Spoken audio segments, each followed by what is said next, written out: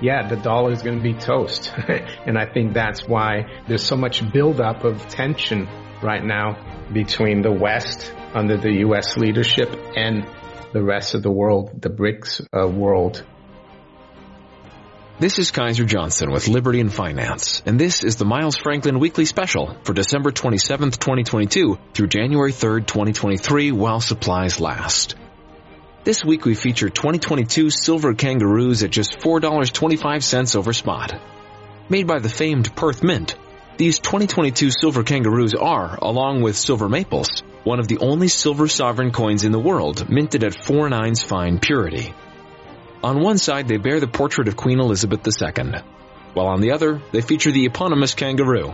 They come $25 to a tube and just $250 to a box, and at only $4.25 over spot, they're the most affordable box around. And finally, they are IRA eligible. And if you'd like to learn more about a precious metals IRA, call us, and we'll be happy to help you in that process. Our number for all orders is 1-888-81-LIBERTY. That's 1-888-815-4237. We're available after hours and on weekends, and we look forward to speaking with you. Hey everyone, this is Elijah K. Johnston with Liberty and Finance, and back with us today is our good friend Mario Ineko, from the very popular Mineko64 YouTube channel. Mario, thank you so much for joining us today. Well, you're welcome, and thanks for having me again, Elijah. I always enjoy speaking with you. Well, it's great to have you. And the first topic I did want to discuss today is central banks buying gold and what we've seen this year. I know it's been record buying, and what this may signal for kind of people have been talking about the BRICS countries developing a new reserve currency that might be gold-backed. Could we get an update from you on what you're seeing right now and the significance of central banks buying gold? Yes, I actually spoke earlier today in my daily video about it because this article came out in the FT saying that November had been a huge buying month, like 700 tons. And prior to that, the third quarter was big, but it was like 400 tons. So in 1 month, they did more than they did in the third quarter. And this was reported by the World Gold Council. And the speculation, of course, is that China and Russia are now buying a lot of gold. And I think the Russians, they're probably the second biggest producer, one of the top producers of gold. And they've been blocked out of the Western market and the LBMA. So I think the speculation is that they're selling direct to the Chinese now as well, and the BRICS countries as well. They're buying gold, and it's I think the biggest buying by central banks since 1967, which was like almost the end of the London gold pool, which was like a covert group of central banks from Western Europe and North America and Australia. They're trying to keep the price at $35 an ounce back then. And then the French gave up and they said, well, there's too many, the Americans are printing too many dollars. We want our gold. We're going to redeem it. And that London gold pool collapsed in 1968. And that eventually led to the end of the original Bretton Woods system on August 15th, 1971. So it's very significant what's happening now, I think, because I think the BRICS countries under the leadership of Russia and China are breaking away from the old dollar system that's been around since 1944. I know Nixon closed the gold win in 71, but the dollar is still the major reserve currency. And it's very significant, I think. No, it seems like we are possibly going to see like a new Bretton Woods. Last time with the original Bretton Woods, the dollar was on top, the U.S. was on top. How is this shift going to impact people living in the U.S. and also people in the West as well, for example, in Europe where you are? Yes, and this new Bretton Woods, if we have it could be just the BRICS countries meeting, because don't forget the Bretton Woods in 1944, it wasn't all the countries of the world that met then. So how it impacts the United States domestically and the other Western countries, whose currencies are really pegged to the dollar, well, it means that there will be less demand for dollars. So less demand for dollars means that countries like China and other countries in the BRICS and global south, as they call it, will have to hold less dollar reserves, and they'll be buying less treasuries. And that means that bond yields are probably going to rise because there's not going to be that demand for the dollar, and it's going to sift through to the euro, to the British pound, to the Canadian dollar, to the Australian dollar, all the Western currencies. And we saw recently as well that China and Saudi Arabia and the Gulf cooperation countries did a deal, a 3 to 5 year deal for China to buy their oil and gas and for them to get payment in yuan, or the petro yuan. So that's highly significant, I think, as well. So all it will mean, if there's less demand for dollars, dollars are going to become worth less. And when the currency becomes worth less, it buys less. So that means higher prices, a lower standard of living. But I think there's a silver lining. The silver lining is that we're going to have to learn in the West again, especially in the U.S., that we have to earn our way in the world, because the U.S. has been able to just print dollars out of thin air and buy whatever they want from whatever country they want. But I think that's coming to an end. So it will mean, I think, a more honest system. But it will feel painful, because I think a lot of people are not aware that this is going on. There's so many distractions in the world, as you know. A lot of people aren't also aware that most of the dollars in existence are actually held outside the U.S. So if we do see a decrease in demand for dollars and dollars coming back to the U.S., that just increases the money supply, which will just make inflation worse. Your perspective on that? Yeah, physical dollars. I think, like in Russia, they used to hold a lot of physical dollars under the mattress. In countries like Venezuela, Argentina, Brazil, all throughout South America, that will impact as well on inflation. But apart from just physical dollar notes, the fact that, interest rates are probably going to stay elevated because there won't be as much buying of bonds as well. That's going to keep financing costs high. That's probably going to increase the U.S. government's financing costs. Like every year they have to renew old debt that matures. How do they do that? They don't pay it off. Well, they pay it off by issuing more debt, and it's going to keep costing more. So it's a vicious circle instead of a virtuous circle that we've had for about 40 years, where the Uncle Sam didn't have to worry about the debt because foreigners were captive buyers. But I'm not saying foreigners are going to stop buying treasuries outright, but I think there will be a huge decrease of the amount of treasuries they will need. And we've seen already this year, even Japan has lowered its treasury reserves from 1.3 trillion to just over $1 trillion. China as well is now below, I think, approaching 900 billion from above, above 1.1 trillion at the beginning of the year. You can find that data at the U.S. Treasury website. It's called the TIC, the TIC data. Now, what about central bank digital currencies? Because we're hearing a lot about this as well, and many people out there are saying, well, that's the future, right? Whether it's good or bad. We're hearing in the U.S. that they're rolling out the digital dollar. It's already being tested right now. So does that play a role in this at all, or is it just that countries are going to move towards a sound money system?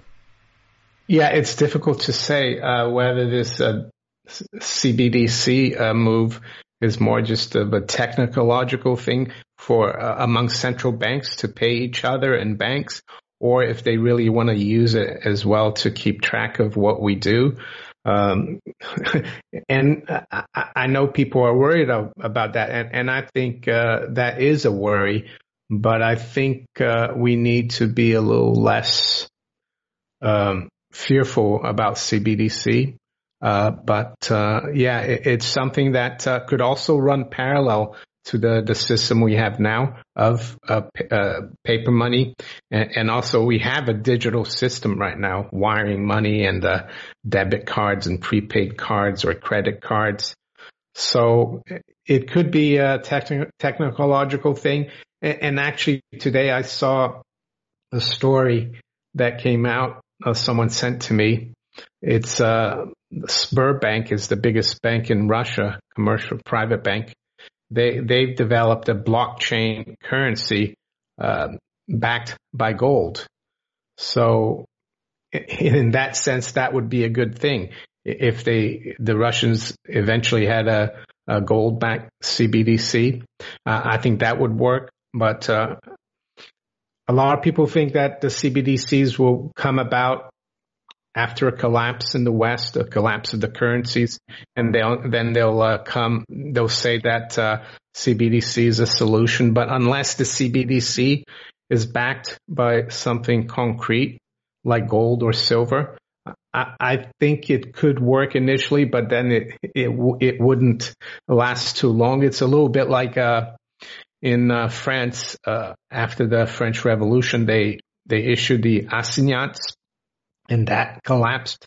That went inflated, was inflated massively and collapsed. And then they brought something else after the assignat called a mandat, and that didn't last very long either. So CBDC,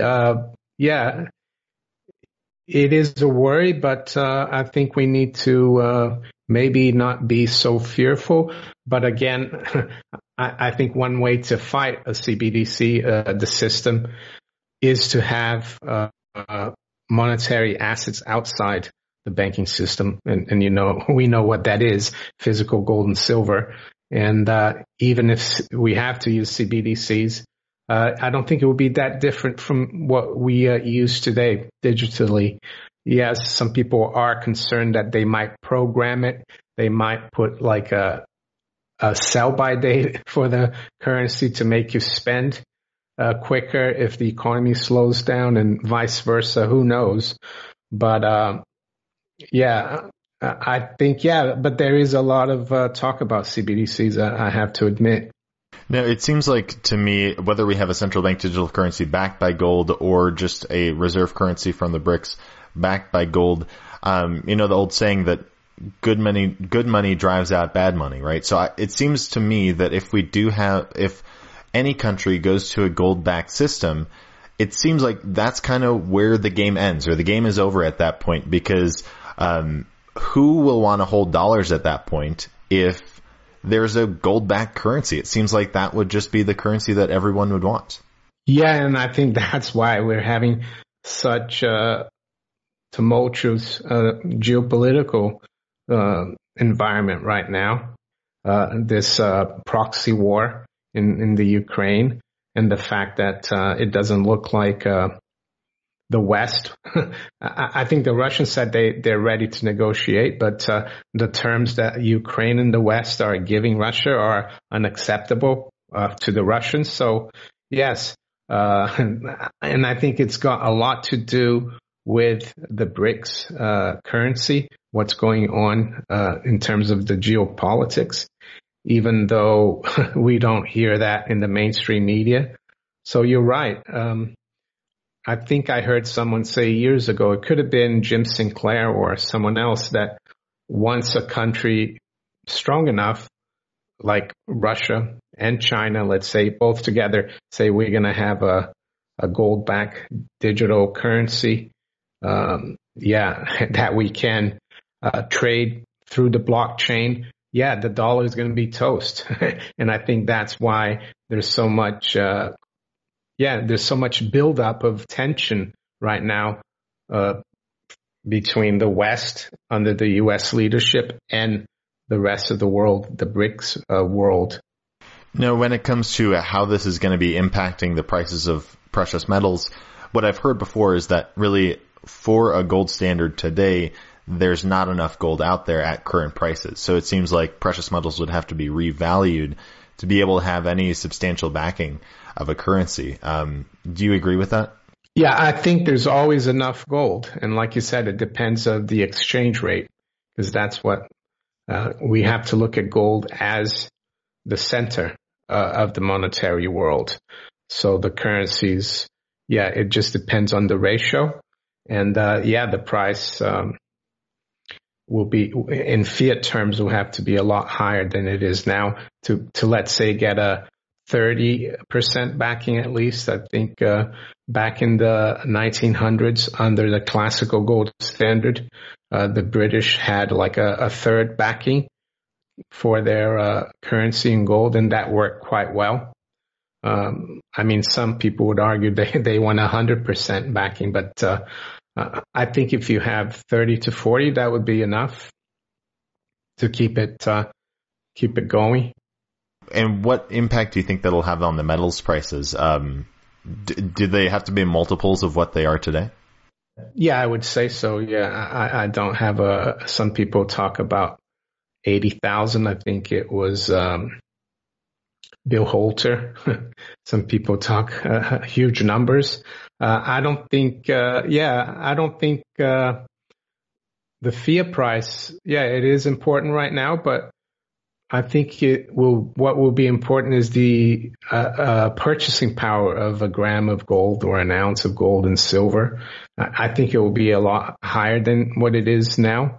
And I guess that will be reflected in the fiat price, even though like in countries like Venezuela and Argentina and Lebanon, the currencies there have dropped so much that you can't even get gold with their currencies. So that's why I think it's important to focus on the purchasing power of gold and silver.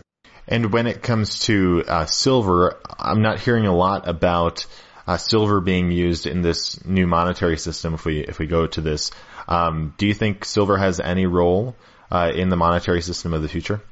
I think it should, really, because it provides more liquidity. Because if you look back at the 19th century, 1800s, up to World War I, silver and gold were changing hands. They were both currencies, and gold is more of a savings instrument, more for, you could argue, like for your saving wealth preservation and storage, and silver is more of a change currency. So I think it should come back. Whether it will, I don't know, but we've seen that the Indians have been buying a lot of silver, and I think a few years ago, even the Russian central bank bought silver. So I think they have silver, and the Chinese, I think they have a lot of silver, the Chinese people. So who knows? It's possible. You have Mexico as well. They could go on a dual gold and silver standard. I think it would be good because, as I said, it provides more options, not just gold, but also silver.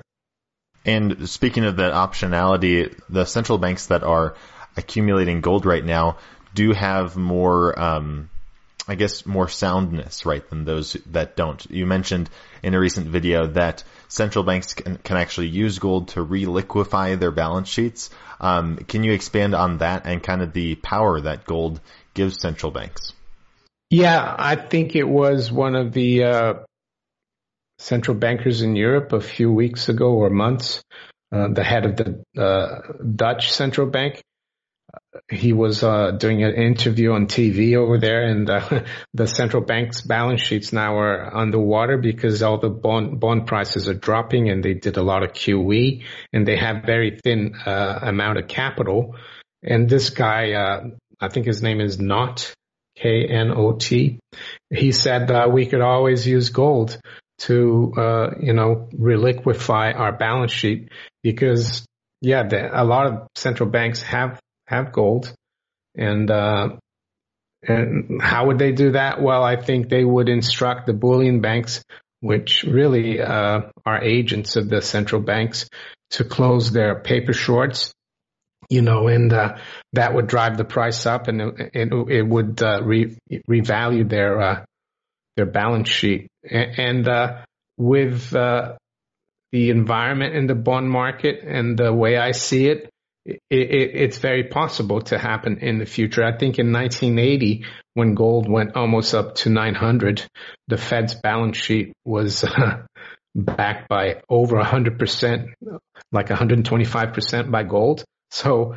that, the market did that when gold went from 400, like in the beginning of of 1979, to 870 or 887 in January 1980. So yeah, the market could do it, or they could.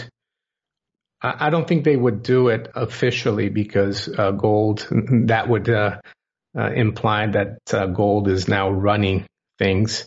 They would probably let the market do it. They would, as I said, bullion banks would cover their paper shorts, which are huge, as we know, and that would catapult the price higher.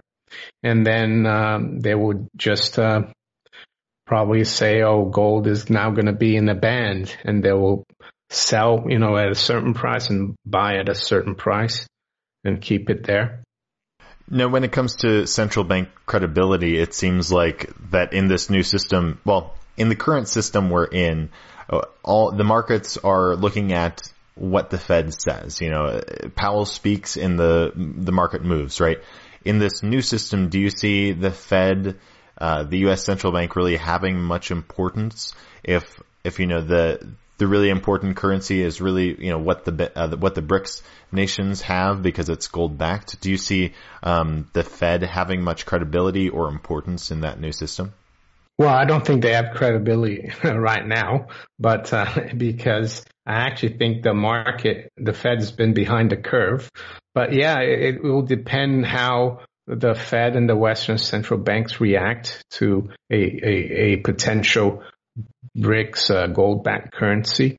But yes, in a gold-backed system, the central bank is there just to facilitate, I would say, payments amongst nations. If you have a surplus one year, you will send, let's say, paper you want to Moscow, and then the Russian central bank will send the Chinese some gold. That's what it's there for. So yeah, whether that will happen in the West, it's difficult to say. Ideally, we should be in a world where if there are to be central banks, they're just like depositories of currency and gold.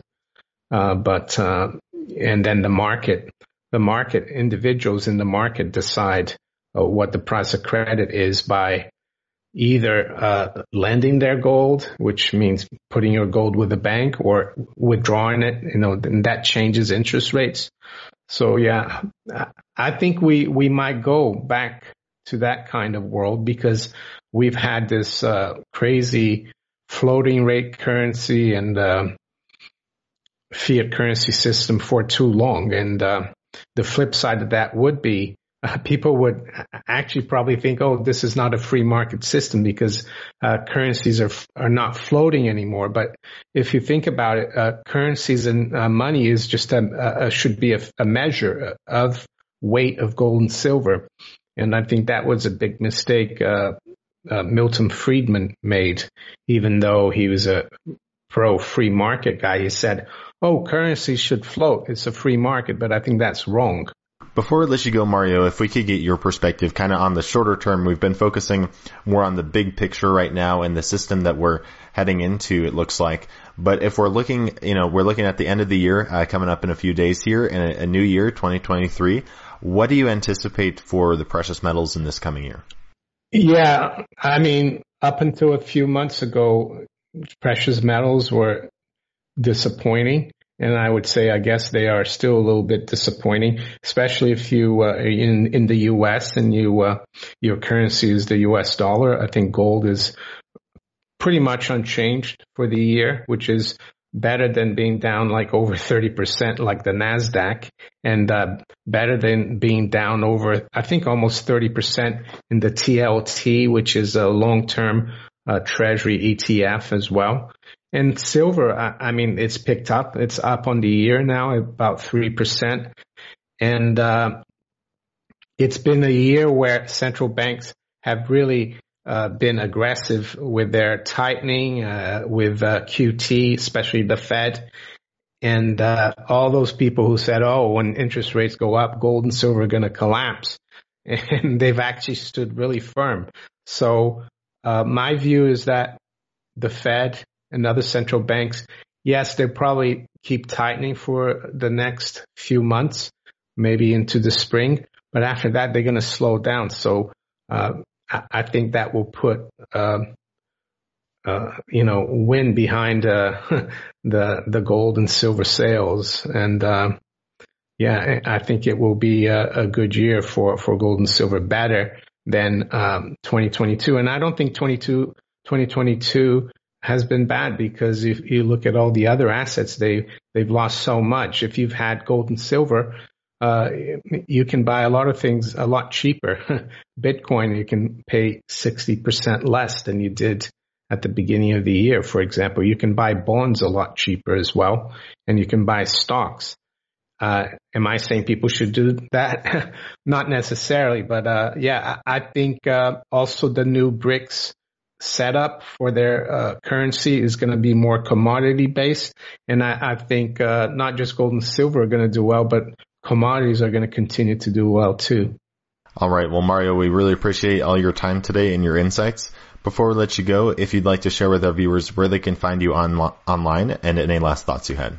Yeah, you can find me on YouTube at Maneko64. I am on Twitter as well. There have been some bots there, just to let people know. I'm at Maneko1964. There was a bot that put an extra N, so be careful. And last thoughts. I think, I've said that to other people I've recently interviewed with, is not to fear things, just to take one day at a time, switch off a little bit or almost completely from the mainstream media, and keep plugging away. Fantastic. Mario, once again, thank you so much for your time. God bless and Happy New Year. God bless to you too, Elijah, and Happy New Year. Miles Franklin Precious Metals is one of America's oldest and most trusted bullion dealers. Miles Franklin is A+ rated and accredited by the Better Business Bureau, licensed and bonded, and has 0 complaints ever registered. Here at Liberty and Finance, we are licensed brokers with Miles Franklin. To order, simply call us, discuss your needs, and we will let you know our live inventory, prices, and availability, and lock in your order over the phone.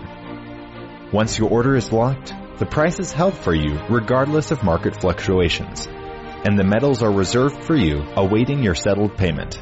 Within 1 business day of ordering, you will receive an email invoice detailing the order and payment instructions. Miles Franklin accepts payments by bank wire, ACH or electronic check, money order, check mailed priority mail, and cryptocurrency.